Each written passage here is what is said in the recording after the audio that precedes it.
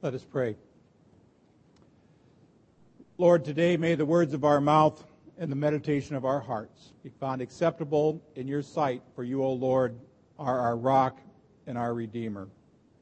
Amen. I wrote today's message while sitting in my home office watching it snow during the great blizzard of 2010.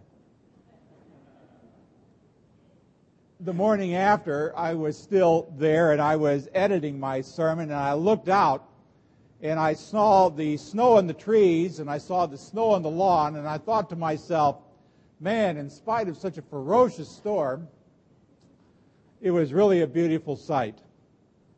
And yet here I was, still in my pajamas, sipping on some orange juice, making notes on a passage of God's Word where Paul is talking about the evil, dark world and spiritual forces of wickedness. But you know, on that morning, as I sat there, from where I sat, life seemed perfect. Life seemed beautiful. Life seemed peaceful. It was hard for me to imagine that I am in reality living in a war zone.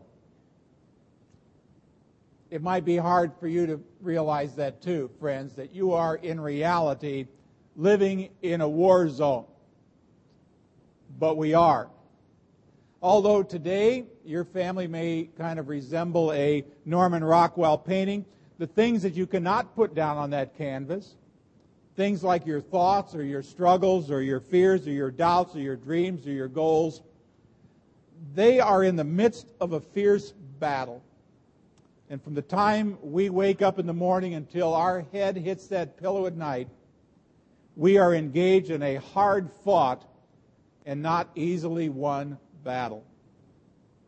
It's the same for all of us. You and I, friends, whether we want to believe it or not, live in a war zone. Every moment and every day, there are things happening all around you that you cannot see with a natural eye, but they are nonetheless all too real. Now, I'm not talking about ghosts and goblins, but I am talking about what Paul made very clear in that reading that Sue shared with us a little bit ago. He said, and let me remind you, he said, "For our struggle is not against flesh and blood, but against the rulers, against the authorities, against the powers of this dark world, and against the spiritual forces of evil in the heavenly realms." Now, friends, Paul says that there is an unseen world all around us that exists. And this isn't the first time in the book of Ephesians that Paul talks about it. Now, you can back up into chapter 1, and he starts by talking about how every ruler and every authority and every power and every dominion, and his point is that Jesus is superior to every one of those that exist. He is the name above all names. He's the King of kings. He's the Lord of lords. Jesus is all in all. But here's my major point. You see this next screen. We are engaged in a spiritual battle, and without God's help, we will lose. Let me say that again. We are engaged in spiritual battle, and without God's help, we'll lose. And if some of you are sitting out there today and saying, what battle? Man, you may have already lost. If you don't understand this, I hope you understand it before we're done this morning. God has power, though, over every ruler, every authority, every dominion, but we don't. Listen again to what it said in God's Word. It says, be strong in the Lord. It says, be strong in His mighty power. And it says to put on the full armor of God. Why? So that we can take our stand against the devil's schemes. See, it is only through God's power that you and I can even expect to win the spiritual battle of life. If you enter the battlefield alone, friends, here's my word for you. Good luck. Good luck. Because there's no telling what will happen if you try to take on the spiritual forces of darkness by yourself. But if you enter that battle each and every day in His power, you are absolutely, positively guaranteed to win. A little further in our Bible, in 1 John chapter 4, verse 4, it says, "You are from God and have overcome them." He's talking about false spirits. "Because the one who is in you is greater than the one that is in this world." Now, some of you might already be wondering, what are you talking about? What exactly is a spiritual battle? What's this spiritual warfare? What does it look like? What does it feel like? Let me give you some examples. Every time you are presented with the opportunity to entertain a lustful thought, you have entered a spiritual battlefield. Every time you have the chance to do something mean or vindictive, you are on the battlefield. Every time you have the chance to say something hurtful or nasty, you are in the midst of a battle. Every time you toy with the notion that you are just a little bit better than most people you know, you are surrounded by the enemy forces. Every time you encounter a person in need, you are engaged in spiritual combat. I can't say it any clearer than this, friends. Life is a spiritual battlefield, and there is a force at work in this world right now that does not want any of us to succeed. There is a force at work in this world that does not want you to live for Jesus.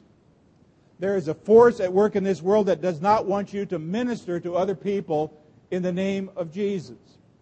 There is a force in this world that does not want you to reflect God's love and mercy and grace to those people that are close to you or far away. And that force will do whatever it takes to make sure you don't do what God wants you to do. Now, some of you may already be thinking, hold it, I did not sign up for this. Maybe so. But when that doctor grabbed you by the ankles and smacked you on the behind, you were drafted. Now, let me make this perfectly clear. Our enemy might be strong, but our Savior is stronger. I have read to the end of this book. I don't want to give it away. I mean, that's not a nice thing to do, to read the entire book and give away the ending. But I feel compelled to do this. The devil loses. Jesus wins in the end.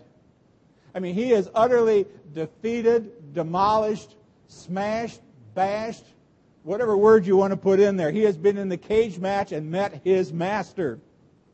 He has absolutely no power in your life, so you don't have to sit around and moan and groan about, oh, poor me, the devil is oppressing me. That is, unless you've forgotten something.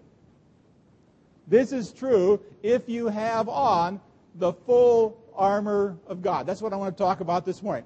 Here's my next point. All you need to do is put on the full armor of God. Now, Paul, of course, was describing a Roman soldier. When he wrote this book of Ephesians, he was in jail in Rome, and he was probably chained ankle to ankle with a Roman soldier. So when he began to think of spiritual battles, he no doubt had that Roman soldier in mind. Now, each item I'm going to talk about parallels a behavior, something we need to do in order to experience the fullness of God's strength. The emphasis is not on the item of armor, or even what it all symbolizes. It really has to do with a behavior that you and I need to exhibit in order to have that full armor of God on. So let's take a look. Here's the very first one. It is the belt of truth. The belt of truth. And you see a picture there of a Roman soldier with that belt on. For a long time, I interpreted this to mean the truth, as in the truth of God. But if you look at the Scriptures, it does not say the truth. It does not say put on the belt of the truth. It does not use a definite article here in the Greek. He says, stand firm with the belt of truth buckled around you. Now, you can interpret this as being truthfulness or sincerity of heart. Paul is talking about behavior that you and I ought to exhibit That's truthful living, truthful thinking, truthful speaking. He's talking about being honest people. Now, a few years ago, I was consulting a church that was having some internal problems. And one of the church leaders, I think it might have been the chairman of the board of elders, came to me in our time together to discuss a problem. And he told me all about this problem. And when his time was up, he said to me, by the way, our pastor is going to come and talk to you about this later. When he comes, would you please pretend like you're hearing this for the very first time? Basically, he was telling me to deceive somebody else. Now, a lot of you might say, well, that's just a little white lie. But I tell you, I began to feel a little bit of pressure. I sat there when he left the room and I thought, what if I don't fool the pastor? I mean, what if the pastor knows that I already know? Then I started getting paranoid. I said, what if these two people, the head elder and the pastor, cooked this whole thing up to see whether or not I was really honest and reliable? Now, that might sound a little bit far-fetched, but here's my point. If I had agreed to pretend, I would have agreed to practice deceit. And that is never a good idea. Now, I got to tell you that when the pastor came in later, I said, well, I'm a little familiar with the situation here, but I don't have your side of the story. So in the process, I did not break a confidence, and neither did I practice deceit. And by not practicing deceit, I wasn't choosing sides, and it made it a whole lot easier for me to approach this matter with wisdom. That's what Paul is saying here, friends. You want to put the whole armor of God on, put that belt of truth around you. He is calling you to live truthful, honest lives according to God's truth. Not according to this world's truth, but according to God's truth. Here's the second thing, the breastplate of righteousness. The breastplate is kind of like a bulletproof vest. It protects your most vital organs. And that breastplate is made out of righteousness. And Paul is again talking about our behavior here. That's why he emphasizes, put on. Put it on. Now, he's talking to believers. He's not talking to unbelievers.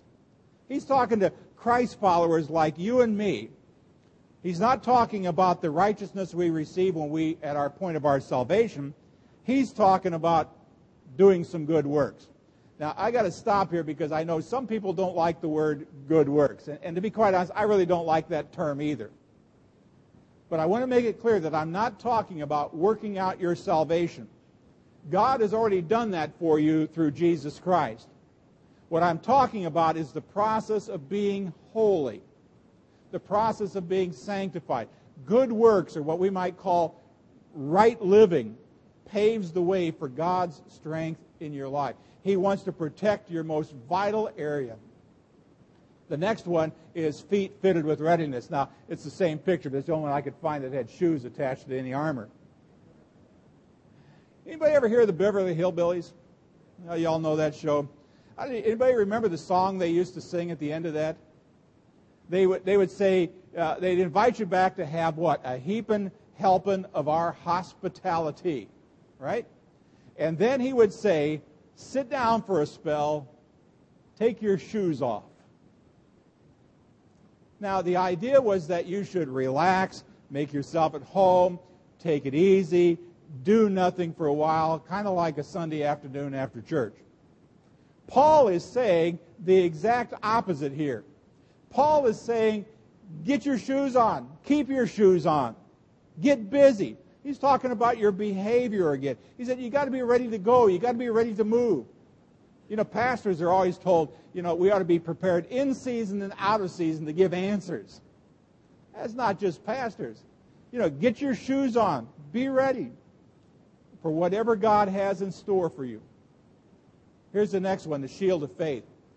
Actually, Roman soldiers had two kinds of shields. They had one smaller one, round, that they would use when they were in kind of hand-to-hand close combat. But they also had another shield. It was a pretty large one when they went into combat. It was about 4.5 feet high. It was about 2 feet wide. And they would use it when they would advance as an army. Now, each soldier would stand side by side holding this big shield up, and the enemy would be faced with this kind of solid wall of shields, row after row after row. Now, this kind of made them impenetrable. And that's what faith does. It makes you impenetrable, especially when you're marching side by side with your fellow soldiers. This morning we're actually going to sing, "Onward, Christian Soldiers." I was tempted to say, let's march while we do it. We should have our shields of faith out there, and we will be impenetrable as we march in faith for God. Now, again, Paul's talking about our behavior here. He's not referring to some creed that you acknowledge intellectually. Now, we're going to have an affirmation of faith. You kind of go, look at it, you go, okay, yeah, I believe that. What he's really talking about is putting that faith, or whatever you say, in action. Now, he also talked about fiery darts, and that's where I found this picture, because they used to shoot flaming arrows at the soldiers. And now these shields were covered with leather. And so what the Roman soldiers used to do was soak that leather in water before they went into battle, so when those fiery darts hit that shield, it would put out the fire.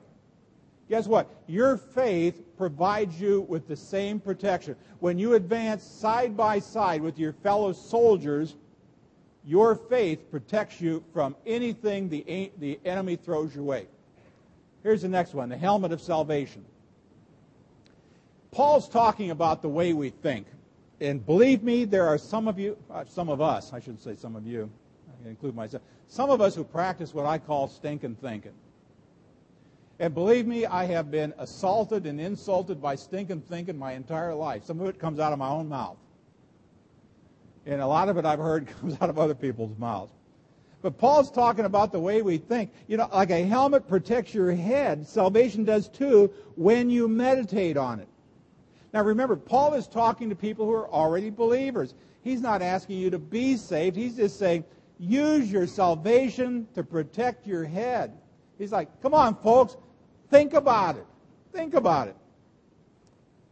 Now I'm going to ask you a question. Do you know why I can't really give in to despair? The reason I don't think I can give in to despair no matter how bad things get, it's because God's salvation protects my head. It protects my thinking. I mean, when I think about what God has done for me and what God promises for me, I can't believe in despair even in the darkest of my days. I'm not a very good worrier either. You know why I'm not particularly very good at worrying? It's because God's salvation protects my head. I mean, when I think about God's salvation, it's difficult to see things as out of God's control. And guess what? If it's not out of God's control, why should I worry about it? See, no matter how bad things are, they seem today, I know because of His salvation that He's worked in me, those things are only temporary. He promises ultimately a bright and wonderful future for all believers. So you've got to let salvation protect your head. Cut out the stinking thinking. Think right. Think on the good things. Here's the next one. The sword of the Spirit, which is the Word of God, is what Scripture says. Now, Paul isn't referring to the Bible. Paul is not saying, the sword of the Spirit, which is your Bible. Anybody know why he's not talking about the Bible? There wasn't one. Good. There wasn't one. The New Testament had not been completely written. It had not been compiled. And guess what? He doesn't even use the word logos in the Greek. He doesn't say the sword of the Spirit, which is the logos, the Word of God. He uses another word. Go to the next screen for me, William. He uses a Greek word which is rhema. Rhema. Rhema literally means a saying. Grab onto the sword of the Spirit, which is a saying of God. Now, it refers not to a general word. It refers to a specific word. For example, you can call the Bible logos. It's a general word. It's all about a whole lot of stuff. But John 3:16 is a rhema word.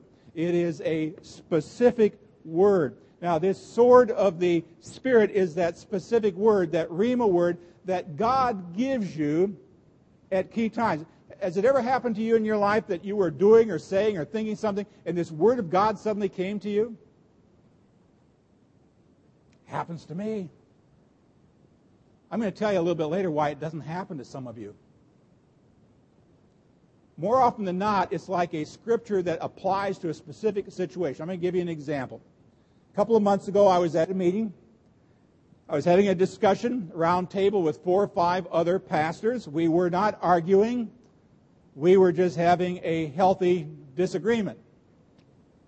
One of the guys began to say something that I didn't really want to hear, and I began to open my mouth to say something to cut him off. But right before I did, it popped up this Bible passage in my head.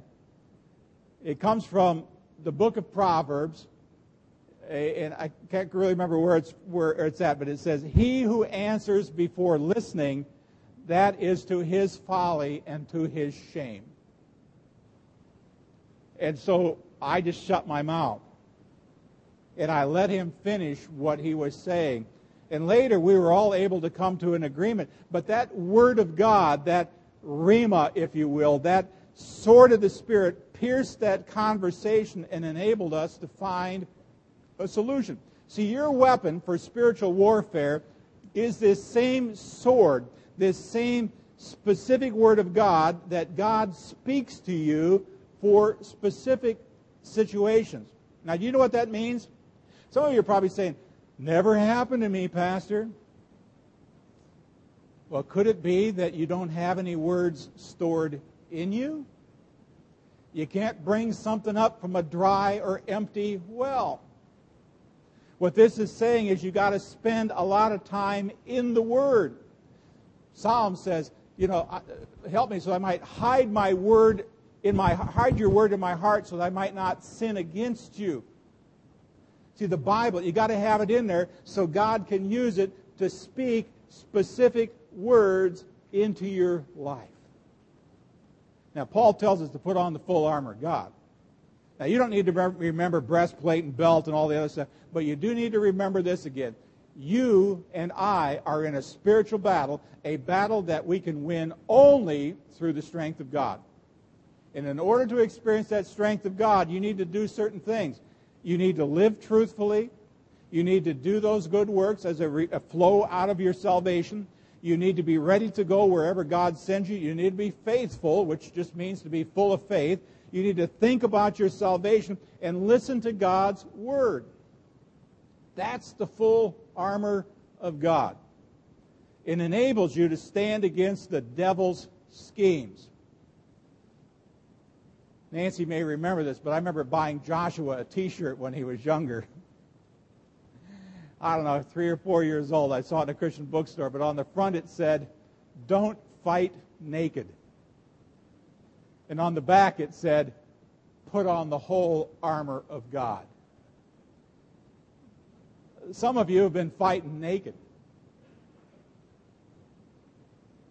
I don't know any other way to say it.